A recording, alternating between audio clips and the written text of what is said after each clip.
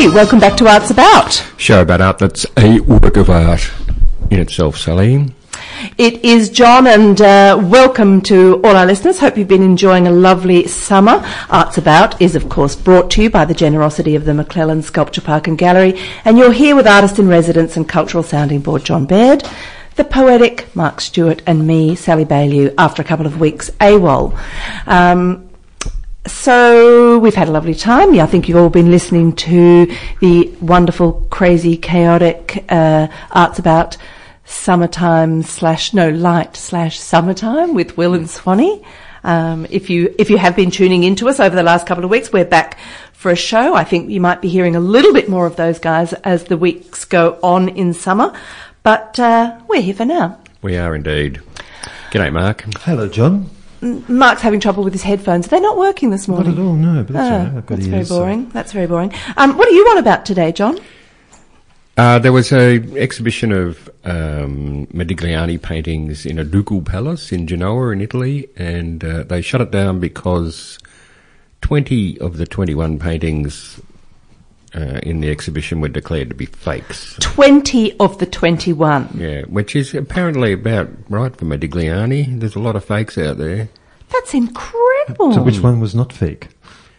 Well, I don't know. One that they decided is couldn't be declared a fake, but is perhaps only attributed to anyway. Okay. How do you tell a Modigliani fake, Mark? I have no idea, John. It's good. Yeah, it's very difficult. Clearly you don't like Modigliani. I do like Modigliani. I think he had lots of style and vigour and dash, and he had some great sort of ways of using composition, but I don't think he was very good at putting paint on. Right, so the paintings themselves, technically they weren't that great. No. Oh, okay. Well, yeah, would you agree with that? No, maybe. I'm not so sure. I admire much more his sculpture. I think his sculptures, just which are also faked. No, well, really? There was one which was sold about 3 years ago at the Sotheby's in Paris, and I saw the sculpture. It was one of the small stone heads, 48 million euros. 48 million. 170 million for one of his paintings is a record that he's got to. You know what Picasso said about Modigliani? No. He said, I paint over Modiglianis. They're cheaper than raw canvas.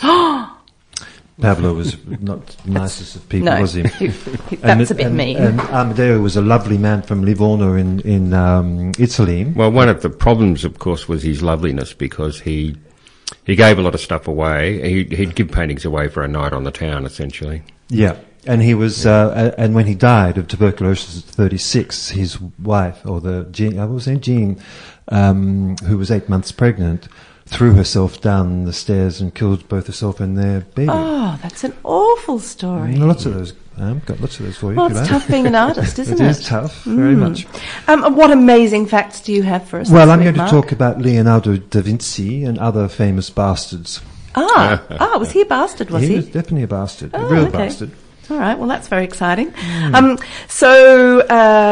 On the show this week as well, which is the first show for us this year, we're going to talk with Simon Lawrie, who is the curator at our major sponsor, McClelland Sculpture Park and Gallery, and we're going to hear a little bit about what's on now at the gallery, what's coming up, and perhaps a little about their first week under their new director, Lisa Byrne, who's just joined them.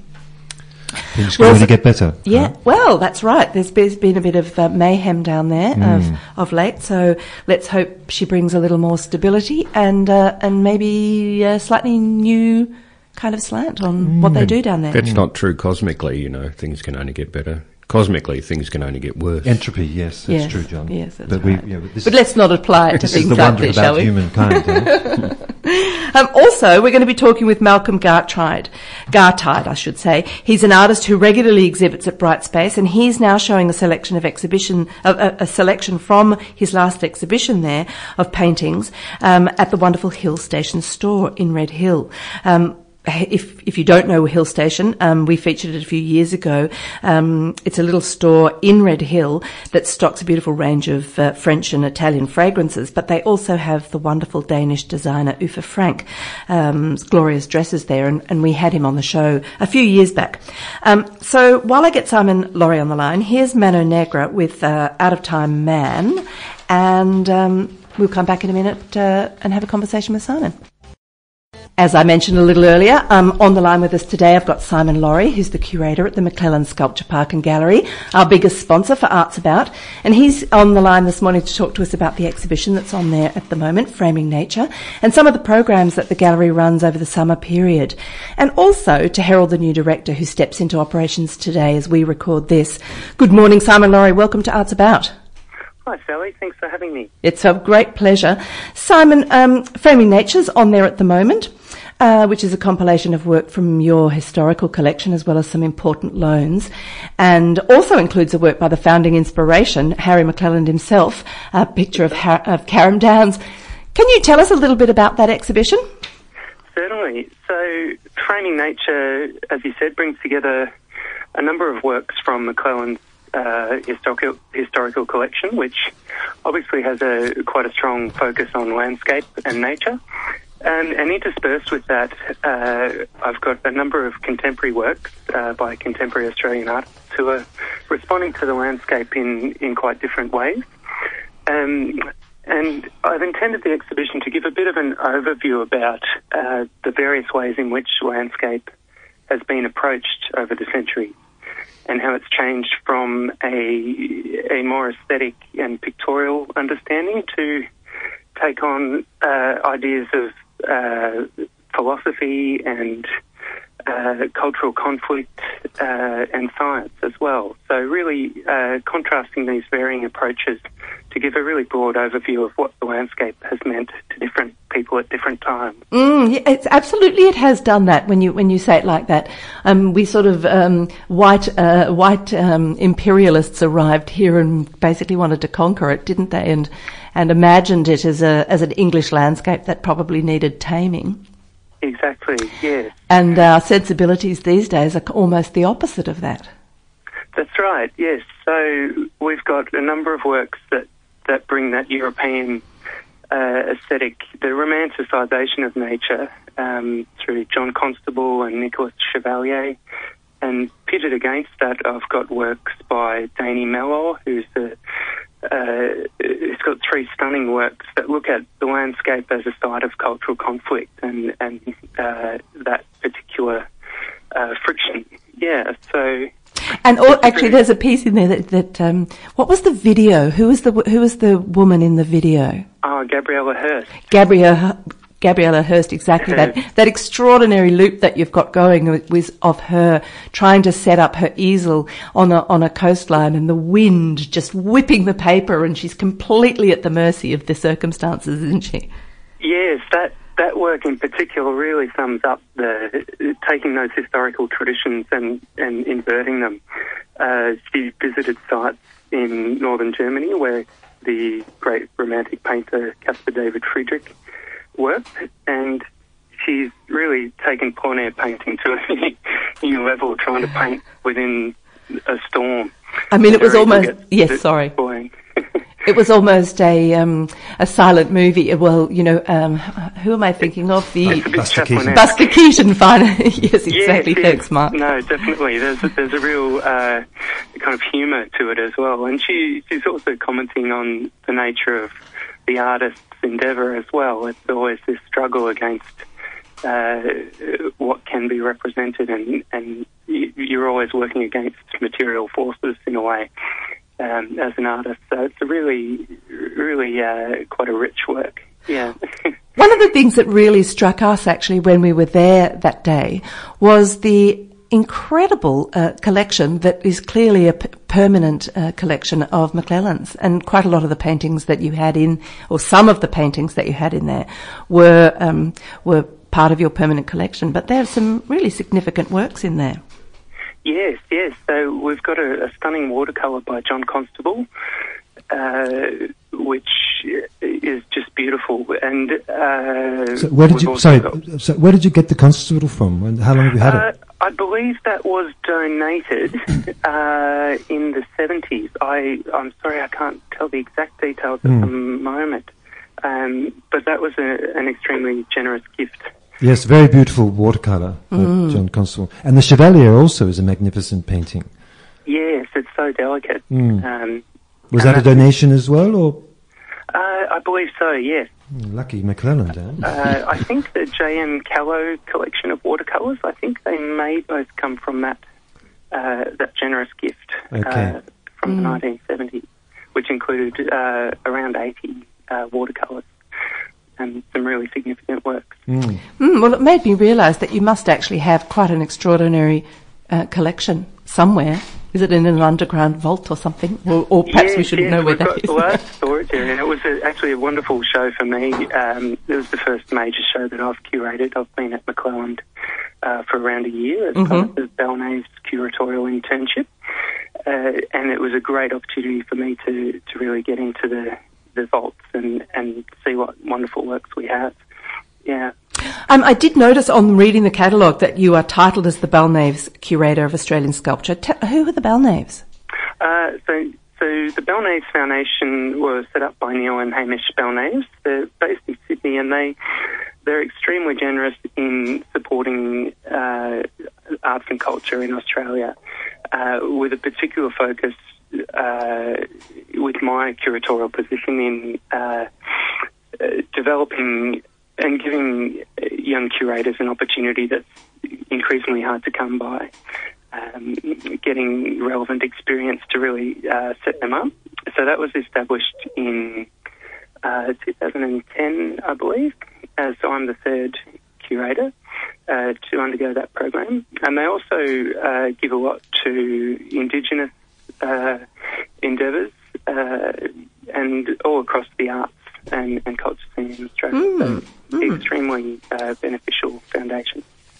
McClelland's had a bit of an overhaul lately. We know there have been some disruptions, but you're about to get a new director. In fact, I think as we record this, she's coming in today, Lisa Byrne. That's right. Yes, after a term of first day. Fantastic. Well, that's we have great expectations, and we're really looking forward to meeting her. I guess it must be a very optimistic time. Yes, definitely. We've been working very hard in the absence of a director with Morty Palmer, AO, who has been wonderful in setting up a number of exciting projects for the future and building projects and helping me with the exhibitions here as well. And Lisa is starting today, that's right. And she comes from a diverse background. She's been director and curator across Australia in local, state and national organisations, most recently the Australia Centre for Photography, Canberra Contemporary Art Space and Maroondah City Council. And she's got a strong focus on engaging with local histories and communities, so I think she's going to be really wonderful for McClelland, which stands as a really strong institution on the Mornington Peninsula.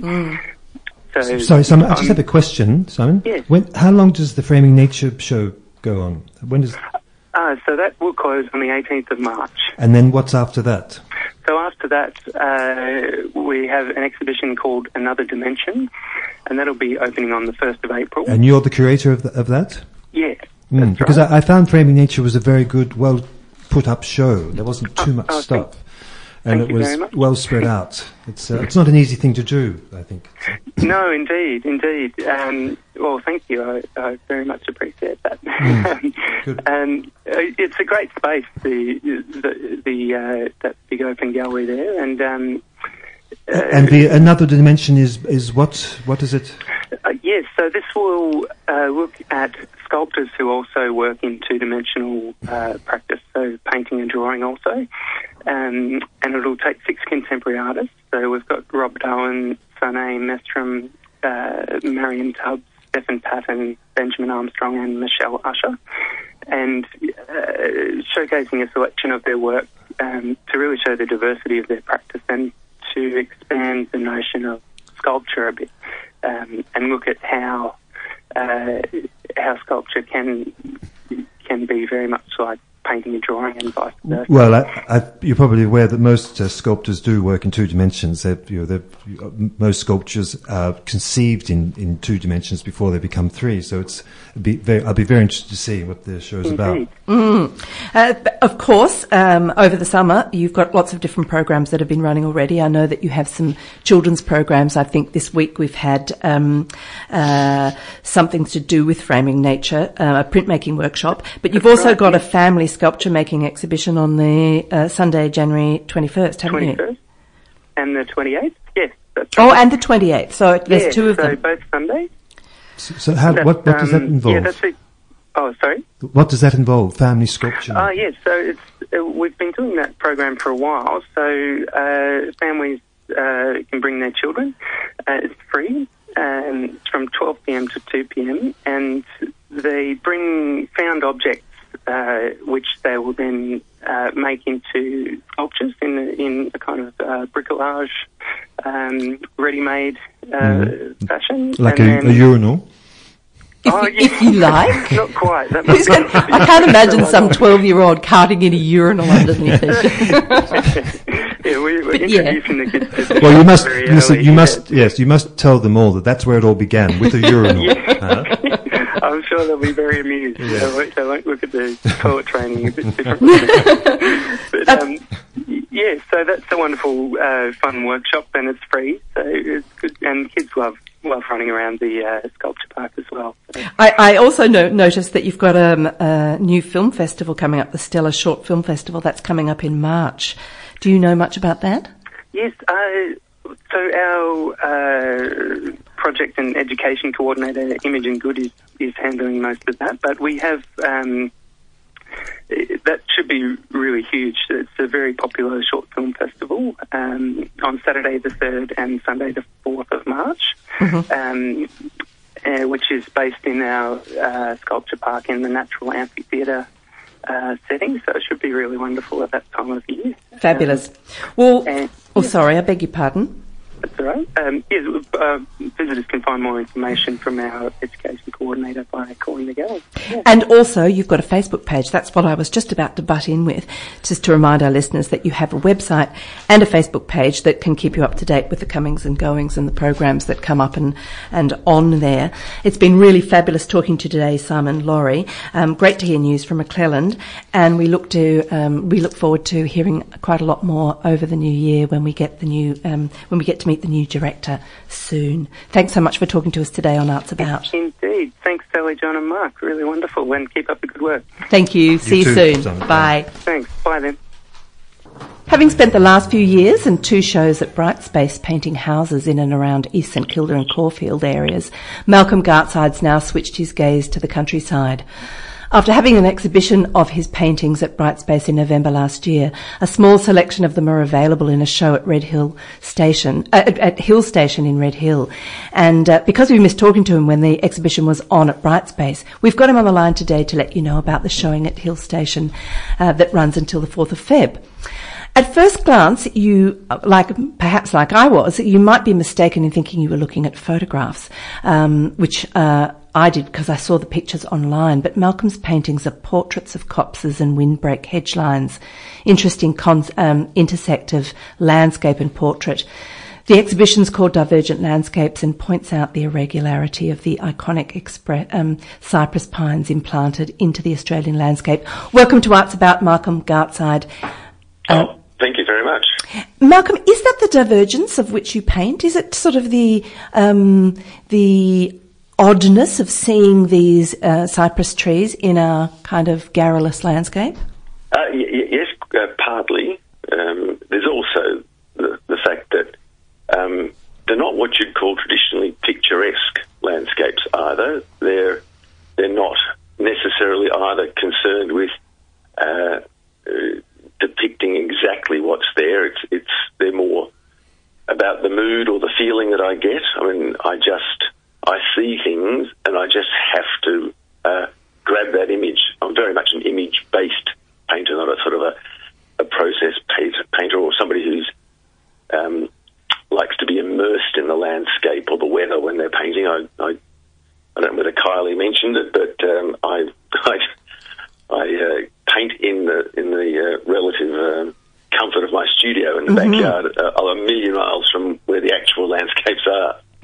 Yes, she did mention that actually, and I mean they're very interesting to me because, particularly in contrast to the very urban images that you painted too, they seem to me to be not entirely about the subject that's being painted. Yes, I think that is true of a lot of painting. I'm sure that's right. Images often tell you more about the painter than the actual image itself. I think it's really to do with my relationship with the subject matter than the actual subject matter or any particular discourse on the subject matter. Really, it's. I mean, not that I'm uninformed about sort of theories. It's just that I don't illustrate them. I just go out and find the things. Yeah, I would go as far in a way as to say that, to me, looking at them, they are almost portraits. They're sort of those hedges and so on. They're kind of sentient. There's something about them. You're looking at them as if they're a thing, or like a. I can't help but think they're like portraits. Well, I'm flattered. I think possibly there's quite an amount of care and attention to getting them looking like they're going. It's not. I just want them to be convincing. I want these images to leave the viewer in no doubt that they, if they don't actually exist perfectly as I've painted them, they are plausible. They're not something I've made up. And I guess that you get also that's when portraiture kind of works. When you're look at the portrait, whether it's strictly realistic or photorealistic, or whether it's symbolic of the person, you are convinced. Mm-hmm. There's a certain veracity in the paintings that sort of doesn't let the viewer off the hook either. You have to believe it, I hope.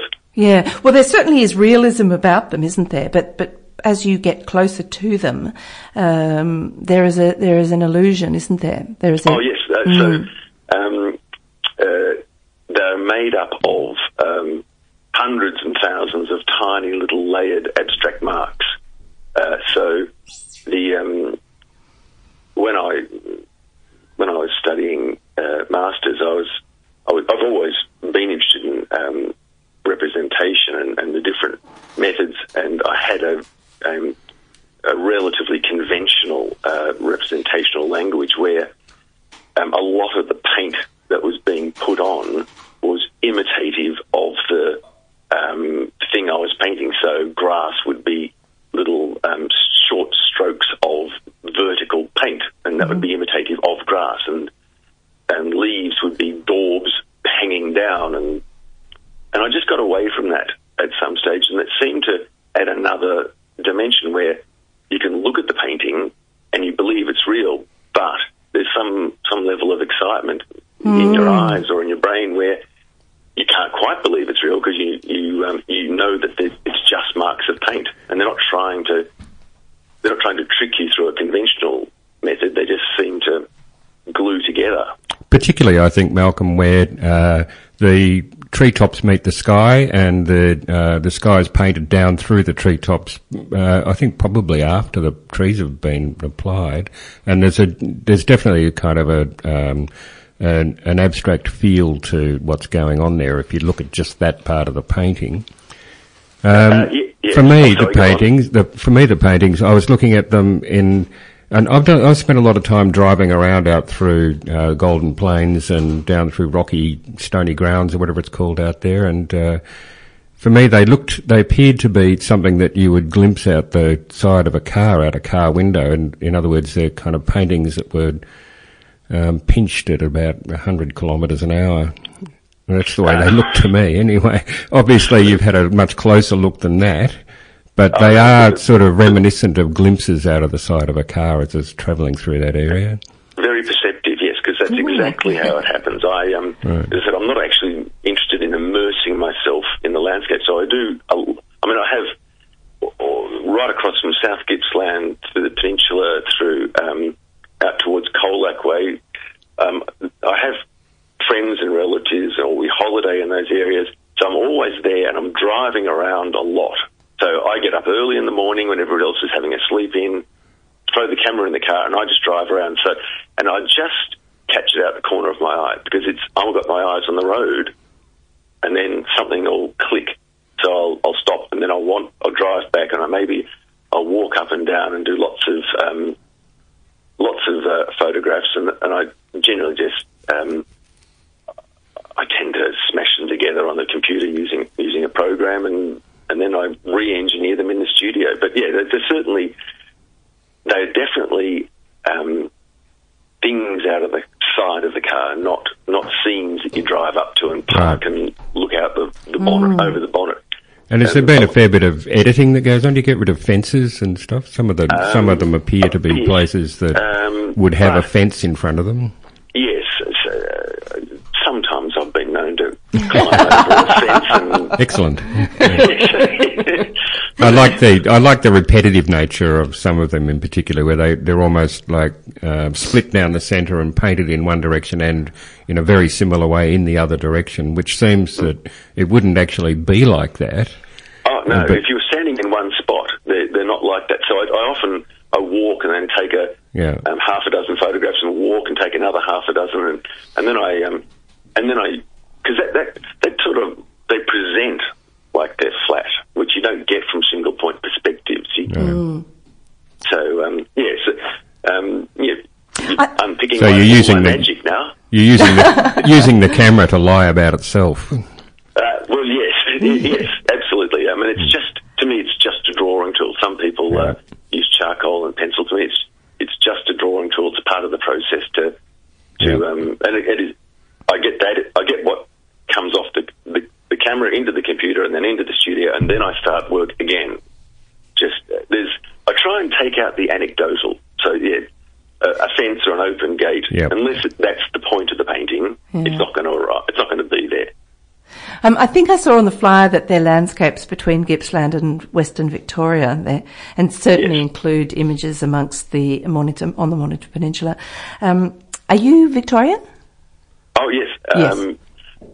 I spent all of my life in Victoria, except I had about 6 years in the Riverina at a town called Leeton, and we used to travel up and down between Leeton and Alexandra, where my auntie lived, a lot, because you go visit relatives, and that landscape really opened my eyes to the love of the horizon and the flats. You will have noticed that in quite a few of them, that I like a nice flat level landscape and things appearing, episodes in amongst sort of a big sky and a flat horizon.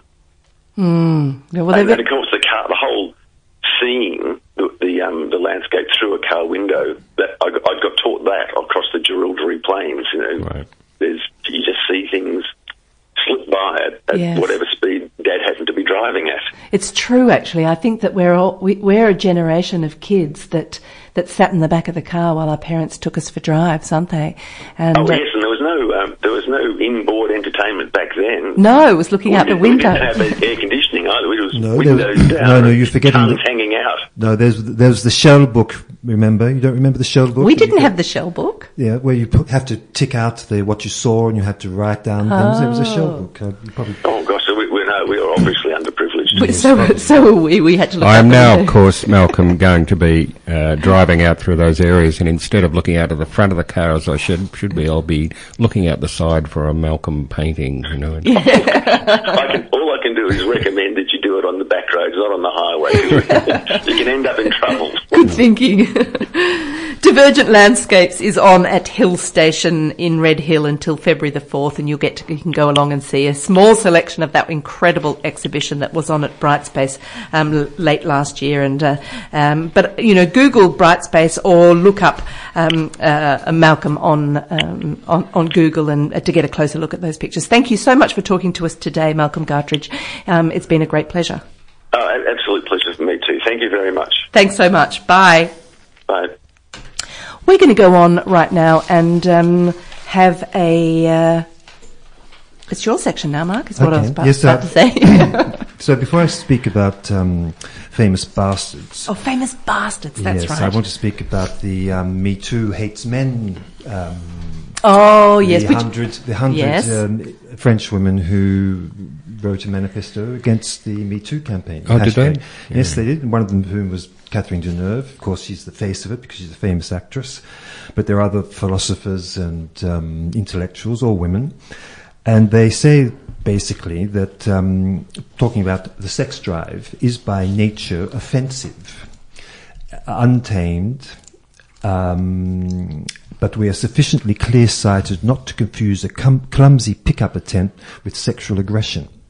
So they're saying that women, if they're adults and smart enough, they should be able to understand the difference between an aggressive pick-up and a... Well, one would hope so. One would hope so, yes. So I knew I'd get a good response from you, Sally. It's worth reading this. What is it? So in other words, you said men aren't necessarily being abusive, they're just stupid. It's just stupid, exactly. Yeah, exactly. It's just a little. It's clumsy in many cases. And the French feminists have long. I mean, when this started, I spoke about the French women.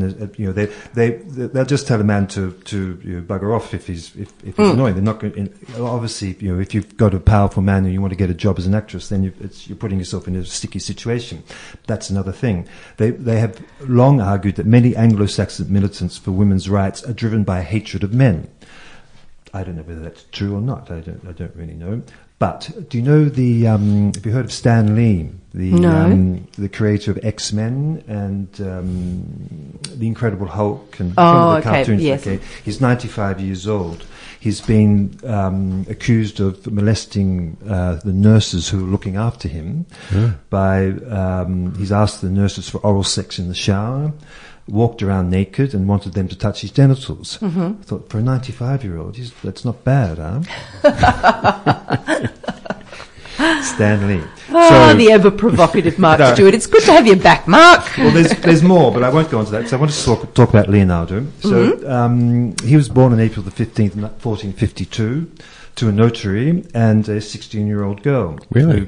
In Vinci, yes. The girl was an orphan and had been left to fend for herself, and Piero, Leono's father, had come to Vinci on a stormy August night and was snowed in, and his mother, Caterina, was quite beautiful and 16, and suddenly... Obvious what was going to happen? Was there a Me Too bloody campaign? No. When Leo was born, the whole family came to his baptism, because bastards were considered normal at the time. They were just people whose parents weren't married. Exactly. And he was, their mother was married off to a farmer, and Leonardo grew up in loving households of his mother, father, and paternal grandfather. Mm. So it was a lovely little situation for Leonardo. Apparently he was a very handsome, well-built, lovely person who played the lyre. We always think of him as an old guy, don't we? You do, exactly. No, he had golden locks and was. They speak of of just being a very beautiful young man. Also gay. But talking about famous bastards. Yeah. How do you say bastard in Italian? Say it again. Bastardo is someone. It's our use of the word bastard is as an insult, but illegitimate. So right. Just illegitimate. Means a child without married parents. Yeah, which were many. Pope Pius IV had 10 illegitimate children. He was a pope, so. Catholicism was he wasn't allowed to get thing. married, I suppose. No, but they're not allowed to get married, priests and in the Catholic Church, not for any reason except inheritance laws. It's only about inheritance. Is it? Yeah, absolutely. It's got nothing to do with being married to God or anything. Being celibate. It's got nothing to do with that at all. It's all about they didn't want to have property, bloody kids around. Yeah, exactly. That's how they amassed such an incredible fortune. Oh, absolutely. Those Catholics. Absolutely, yes, we won't go on too much. So the thing about... Who else is a bastard, Mark? Well, exactly, John. Petrarch, who was one of the first people to climb Mont Ventoux in Avignon. The people thought there was a dragon living up the top, and Petrarch went up there in 13... Crazy bastard.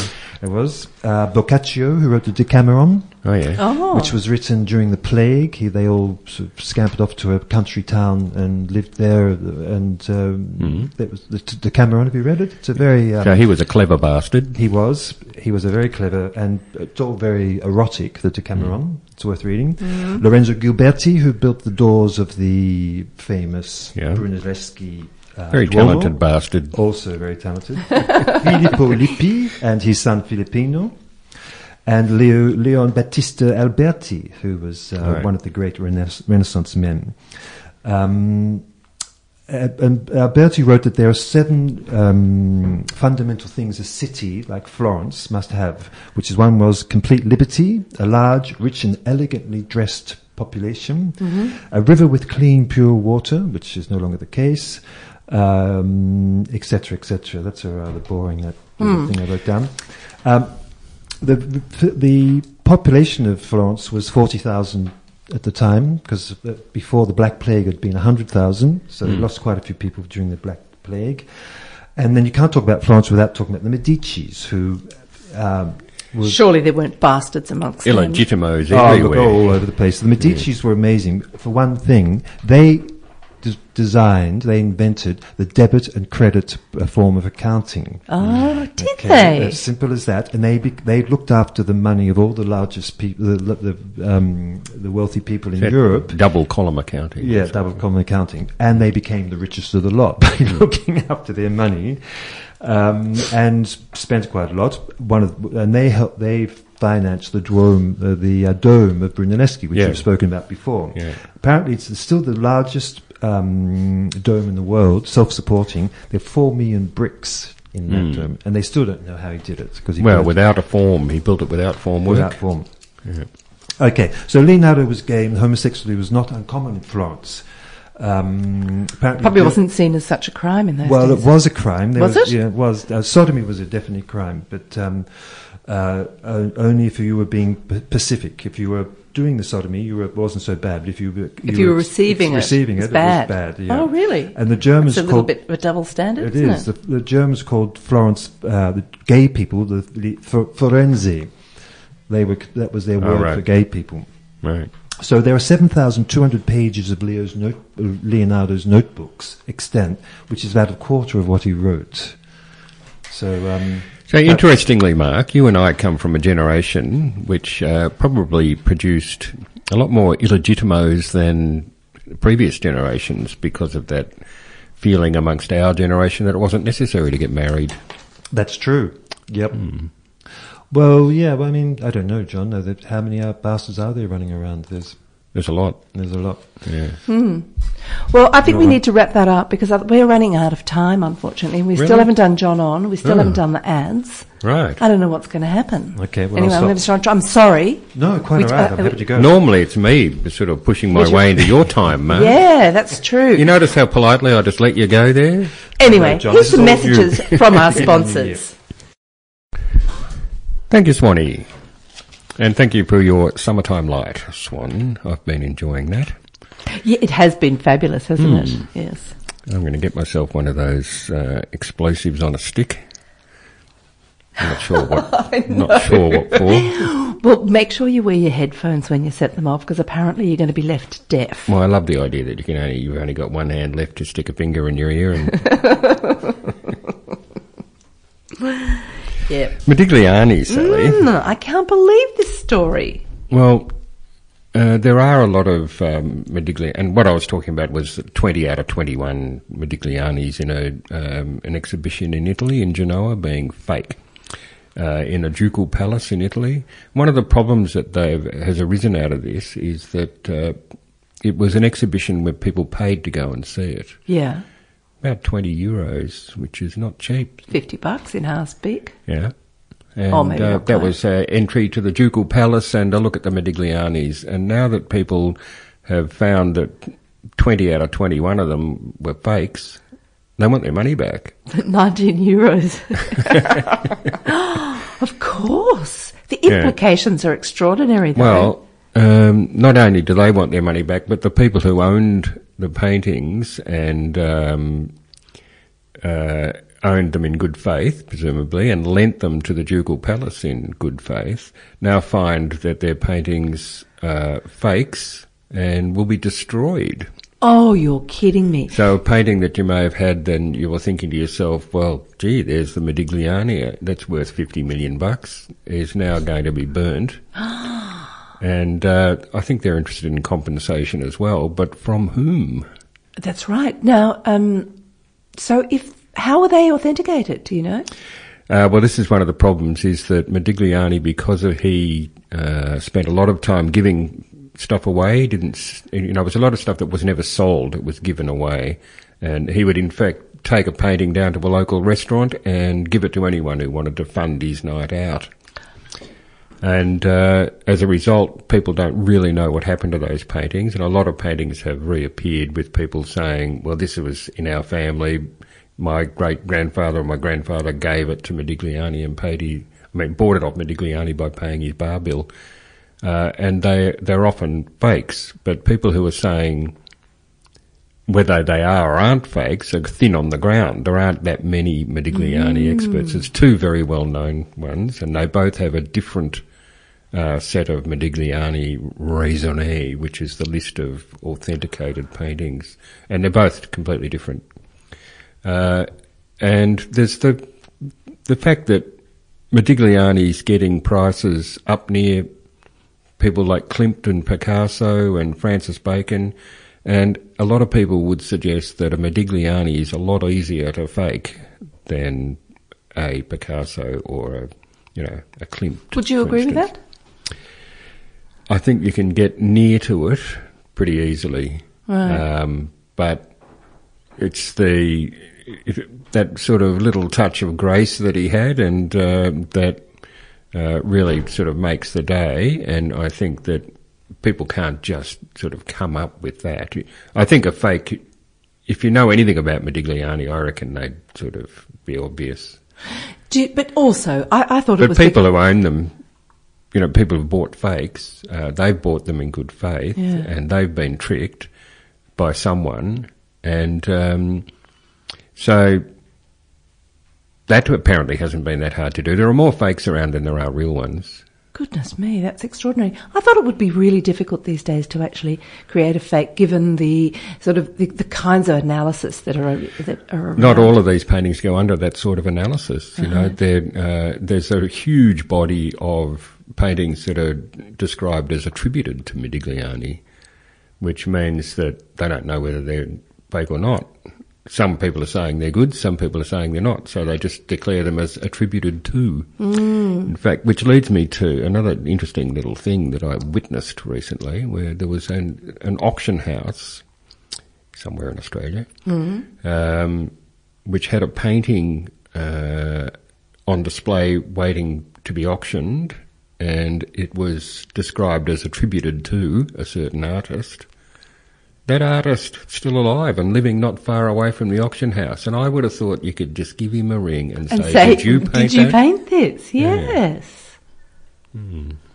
Yeah, so the whole Modigliani thing, I think, is very damaging. It's extremely damaging to the whole art world. Of course it is. People completely lose faith. It'll be difficult for anyone to sell a Modigliani with a straight face, frankly. Well, lots of different artists, I would say. But what if they've got it wrong? What if some, out of those 20 paintings that they've claimed to be fake, one or two of them aren't fake, and are they really going to burn them? The types of ways of checking paintings that you described earlier have been applied to those paintings, and they're made with the wrong kind of paint. Right, so they're definitely fakes. Yeah. Yeah, okay. Well, that's reassuring. Yeah. Hey, we've run out of time. Oh, dear. I know, isn't that incredible? Yeah. I haven't really even got time for the news, except, to reiterate and remind people Divergent Landscapes on at Hill Station. Yeah, I really liked that, actually. Yes. He was a lovely fellow. I like talking to him. Pictures. The Midsummer Festival's running until the February the 4th.